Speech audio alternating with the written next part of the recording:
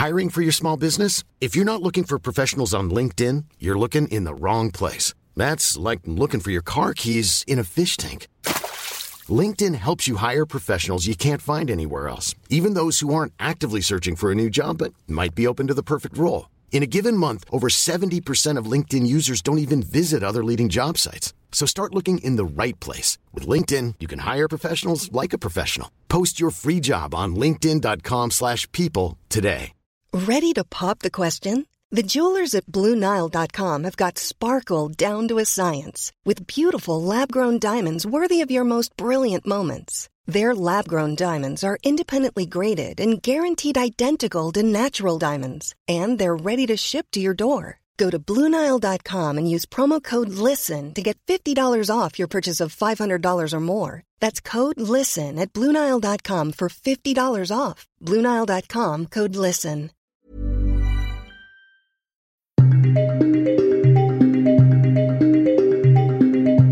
Hello, and welcome to Tales from the Synapse, a podcast brought to you by Nature Careers in partnership with Nature Neuroscience. I'm Jean Mary Zarate, a senior editor at the journal Nature Neuroscience, and in this series, we speak to brain scientists all over the world about their life, their research, their collaborations, and the impact of their work. In episode 4, we delve into gender differences and meet a researcher who spent her career both discovering and debunking theories about the male and female brain. My name's Gina Rippon, and I'm Professor Emeritus of Cognitive Neuroimaging at Aston University in Birmingham. And I'm a cognitive neuroscientist by trade, and I use a lot of brain imaging techniques to try and discover the relationship between the way in which the brain is working and unusual behaviour. So I'm very interested in developmental disorders such as autism. And I'm also interested in how brains get to be different. So not how all brains are the same, but really what makes different people behave differently. And as a consequence of that, almost invariably, once you start talking about brain differences, you get drawn into the issue of whether or not there is such a thing as a male brain and a female brain.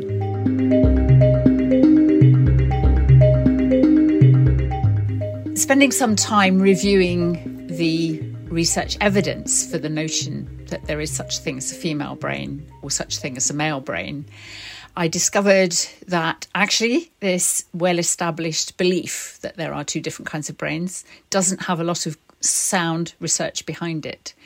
So I got drawn into the whole issue of where differences come from in terms of if we look at gender gaps in the world, for example. And if there's no evidence that there is such a thing as a male brain or a female brain, where do these differences come from? And it linked with the work that I've been doing, a sort of 21st century approach to the brain, new findings about how the brain works and how the brain interacts with the outside world, and how the outside world has much more of a profound impression on the brain than we ever realised. And I started looking at the influences in the outside world, which might have led to the differences we see in gender gaps, for example, and what people believe well-established differences between males and females. So the book got to be called The Gendered Brain, because it was really the idea that if there are gendered influences in the outside world, and I would suggest that there are, then these would have differential effects on developing brains. And it is those gendered influences that I think we should be paying a lot of attention to in trying to understand gender gaps, rather than assuming that these gender gaps have come from some essential, in the biological sense of the word, difference between males and females.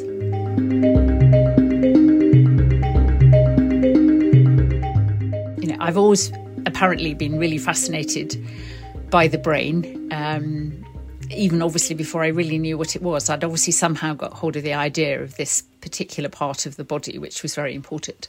And there are stories that I used to trepan my teddy bears to see if they had brains. As I say, I'm not sure this isn't a family myth, but somehow I thought the brain is really interesting, and that's what I want to do with my life. I was originally going to do medicine, but for various reasons, I kind of got diverted into doing psychology. But it was the kind of psychology which at that point was the beginnings of neuroscience, when I was interested in any aspect of behaviour which had some kind of biological underpinnings and what the research was associated with that. So that's how I got into neuroscience.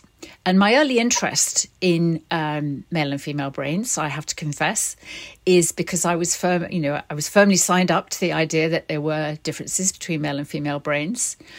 And in terms of other myths, which have hopefully been dismissed, I was very interested in the idea that the right and the left-hand side of the brain were responsible for different functions in human behaviour. So I was a paid-up member of the male-female brain brigade.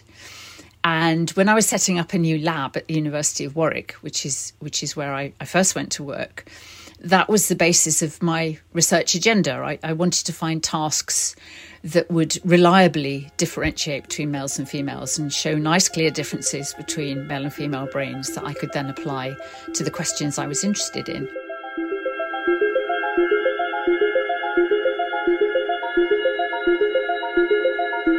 And it took me several years and a long struggle to realise that I was just not finding the kind of differences I expected. So I went and had a more thorough look at the research that was behind this and realised that it actually wasn't very good research. A lot of it was based on straightforward assumption. There was never a question of, do you have a male brain or a female brain? It was a kind of given. And from the end of the 18th century onwards, the Hunt the Difference agenda really informed what neuroscientists, what we now call neuroscientists, were doing at the time, and also experimental psychologists who were sort of weighing in with devising a go-to list of what males, the male way of doing things or the female way of doing things. So once I reviewed that, I have to confess I sort of backed away from it and thought this isn't an interesting question to be asking. It might be interesting to ponder about, but in terms of my research activities, I should move away from this. Which is what I did, and I got much more involved in other areas of interest, such as dyslexia and autism. Then when I moved to Aston in the year 2000, I became much more involved in the newly emerging brain imaging techniques. Been around for about 10 years, but there was a whole new system at Aston, so much more involved in different ways of looking at the brain. And at the same time, I was asked to review what neuroscience was contributing to the big issues of the time. And one of the areas I looked at was sex differences. There was a lot of debate at the time about the relationship between male and female behaviour, and there were books such as Simon Baron-Cohen's The Essential Difference, which suggested that there was some kind of biologically determined difference between male and female brains, and that would determine the roles, the kind of behaviour that they showed and the roles that they would have in society.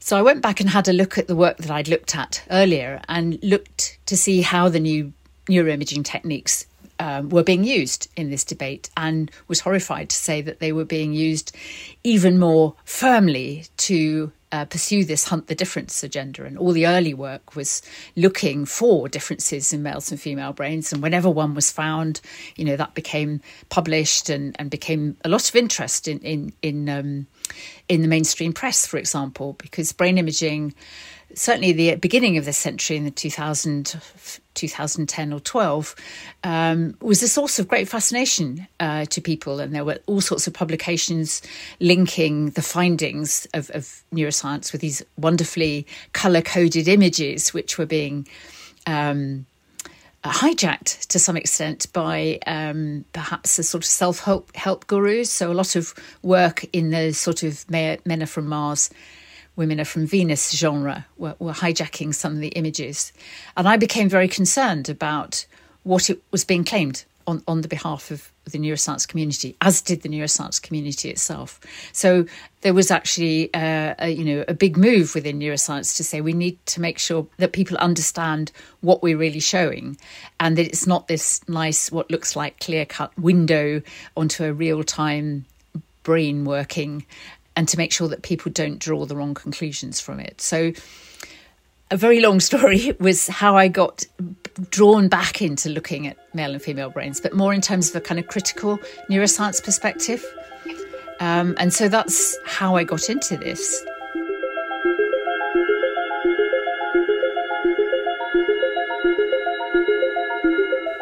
Certainly one of the areas that I addressed when I was researching for the book, in fact, was looking at the development of gendered behaviour in very, very young children.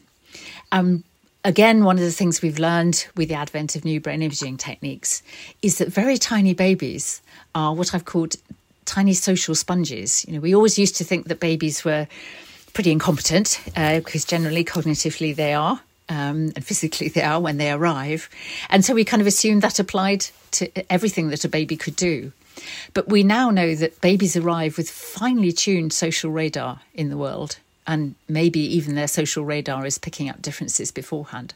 So from a very early age, you know, within hours of birth, children are responding differently to the sound of their native language, sight of a face, a human face, etc.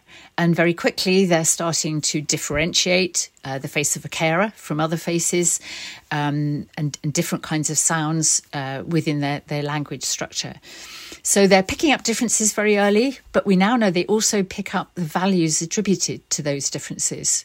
So within the first 18 months, 2 years of life, boys and girls are picking up that they are a particular person like this, and these are the kind of toys they're given to play with. And this means that they are going to be good and enjoy with these kind of skills. And other children are being given different kinds of toys, and they are picking up a message that these are the kind of toys and skills, training opportunities that toys are offering, that they will be expected to play with. And we have what I've called, or other researchers have called, junior gender detectives. And children are very fierce gender detectives. They very early on develop an idea, this is what boys do, this is what girls do. And, the arguments around the dressing up box in nursery schools, for example, are quite fierce. You know, girls will say, boys don't wear crowns and tiaras and dresses, etc. So this starts very early, which of course means that if we're trying, as adults to address some of the kind of issues, gender gaps that we're interested in, we're having to unpack a lot of both brain and behaviour conditioning, which has been going on from day one. And it is possible to show how boys and girls will respond differently to different gendered opportunities. So you can, for example, make neutral objects. You can paint them pink or blue and see who decides it's their kind of toy to play with. And message pink seems to give girls permission much more powerfully. So they'll be much more likely to play with a garlic press or a melon baller, for example, if it's painted pink. So there is some kind of already gendered bias in there with respect to how well different individuals respond to socialisation, etc. And we get to girls of 6 or even younger who won't play with games which have been described as being for really, really clever people, because they don't think they're really, really clever. So they will play with toys or games which are devised for children who work really, really hard. And we've got sort of 9-year-old and younger girls. Millions of people have lost weight with personalized plans from Noom. Like Evan, who can't stand salads and still lost 50 pounds. Salads generally for most people are the easy button, right? For me, that wasn't an option. I never really was a salad guy. That's just not who I am. But Noom worked for me. Get your personalized plan today at Noom.com. Real Noom user compensated to provide their story. In 4 weeks, the typical Noom user can expect to lose 1 to 2 pounds per week. Individual results may vary. I was saying that maths is a boy thing, and so when I grow up, I won't be a mathematician because that's what boys do. And we can monitor some of that at the brain level as well. So that's a key issue. We have to realise this is around us all the time, and these tiny little social radars are twitching all the time.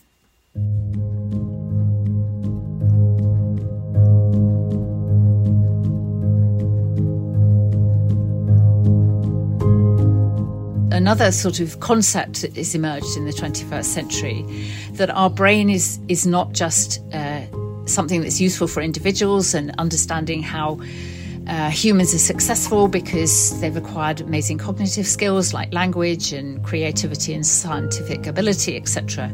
It's also the fact that we humans are intensely social beings.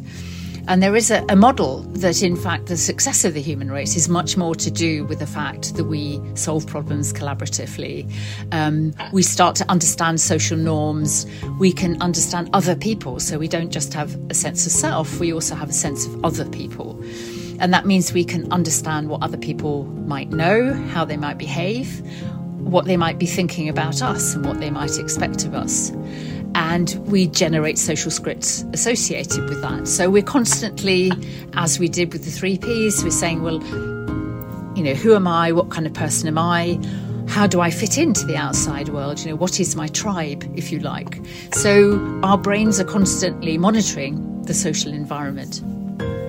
And some of the work that we've been doing in the lab is actually looking at the consequences, the brain level consequences of social experience. And when I put together some of the tasks that I've been using and that other people working in this area have been using, I start to think that we're actually quite an unpleasant bunch, because what we tend to do is put people in the scanner and try and make themselves feel bad about themselves in terms of what kind of social information they're getting from outside.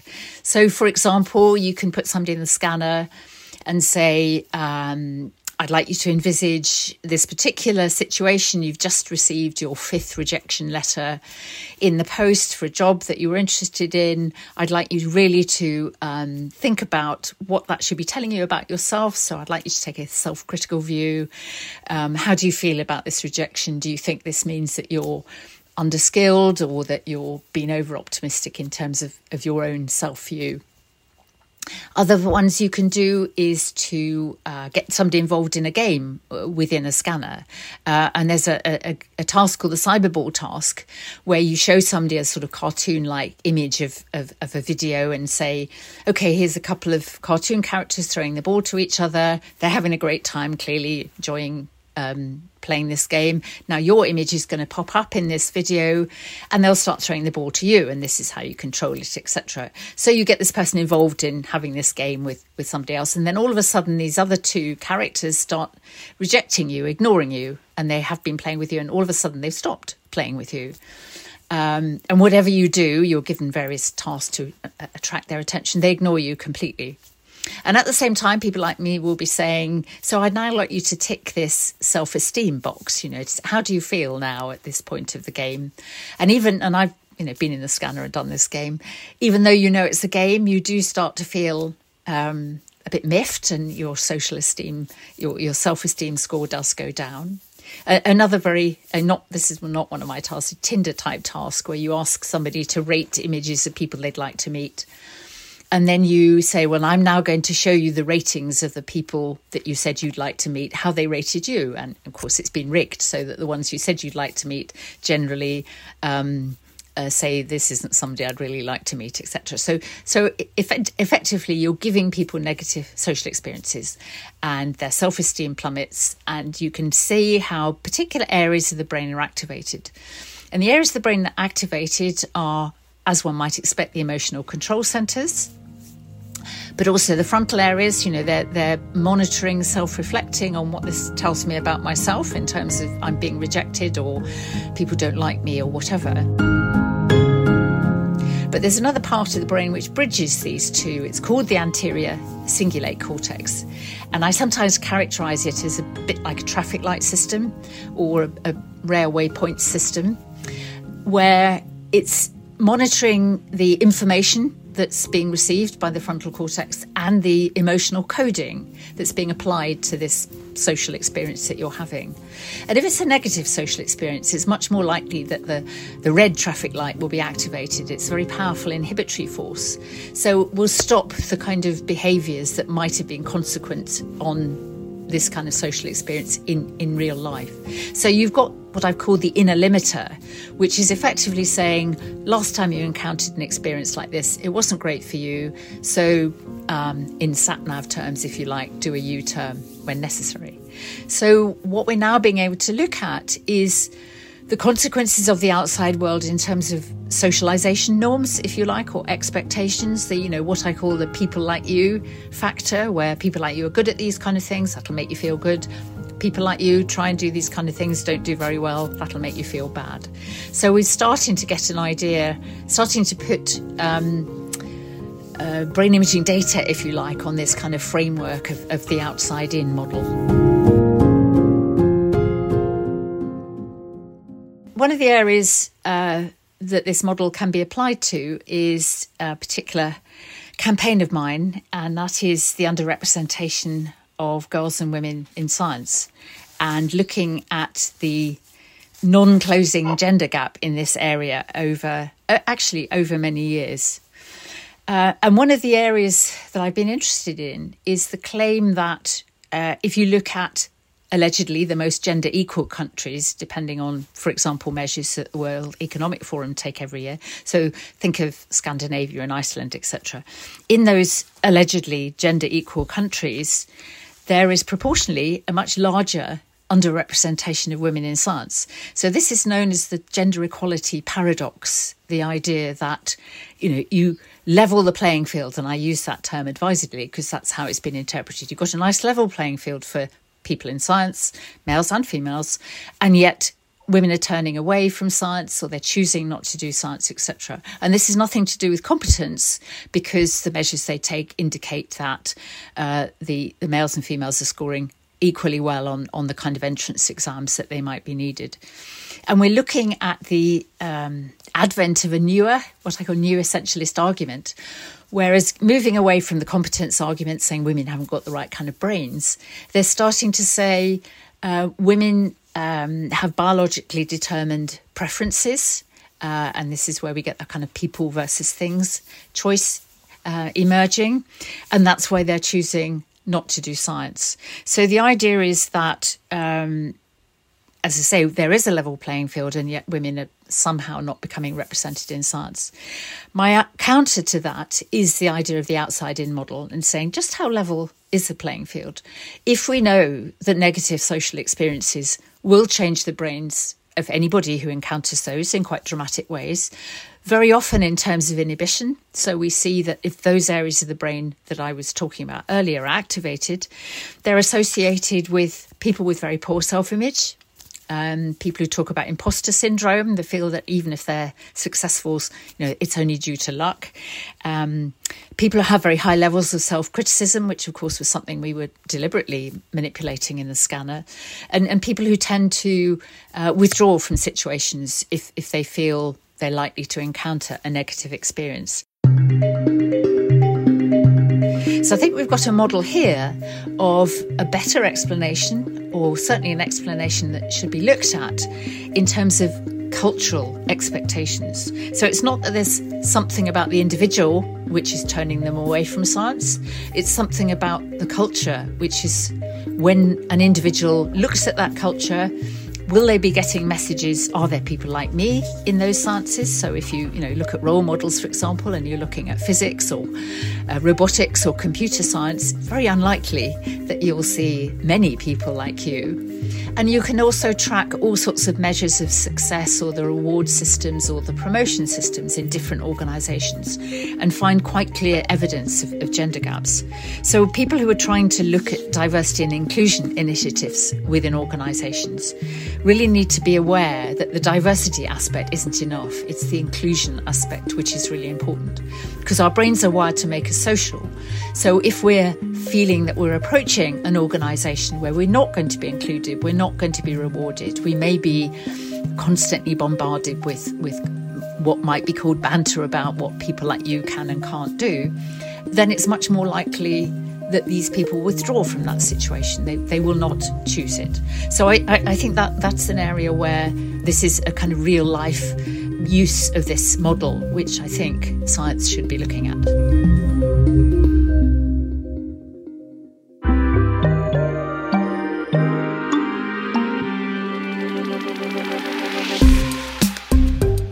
Now that's it for this episode of Tales from the Synapse.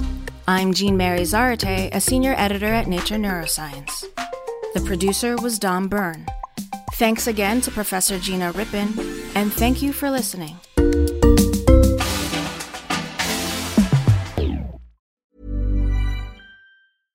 Imagine the softest sheets you've ever felt. Now imagine them getting even softer over time. That's what you'll feel with Boll & Branch's organic cotton sheets. In a recent customer survey, 96% replied that Boll & Branch sheets get softer with every wash. Start getting your best night's sleep in these sheets that get softer and softer for years to come. Try their sheets with a 30-night guarantee. Plus, get 15% off your first order at bollandbranch.com. Code BUTTERY. Exclusions apply. See site for details. Hi, I'm Daniel, founder of Pretty Litter. Did you know cats tend to hide symptoms of sickness and pain? I learned this the hard way after losing my cat, Gingy. So I created Pretty Litter, a health monitoring litter that helps detect early signs of illness by changing colors, saving you money and potentially your cat's life. Pretty Litter is veterinarian developed, and it's the easiest way to keep tabs on your fur baby's health right at home. Go to prettylitter.com and use code ACAST for 20% off your first order and a free cat toy. Terms and conditions apply. See site for details. Mom deserves the best, and there's no better place to shop for Mother's Day than Whole Foods Market. They're your destination for unbeatable savings, from premium gifts to show-stopping flowers and irresistible desserts. Start by saving 33% with Prime on all body care and candles. Then get a 15-stem bunch of tulips for just $9.99 each with Prime. Round out Mom's menu with festive rosé, irresistible berry chantilly cake, and more special treats. Come celebrate Mother's Day at Whole Foods Market.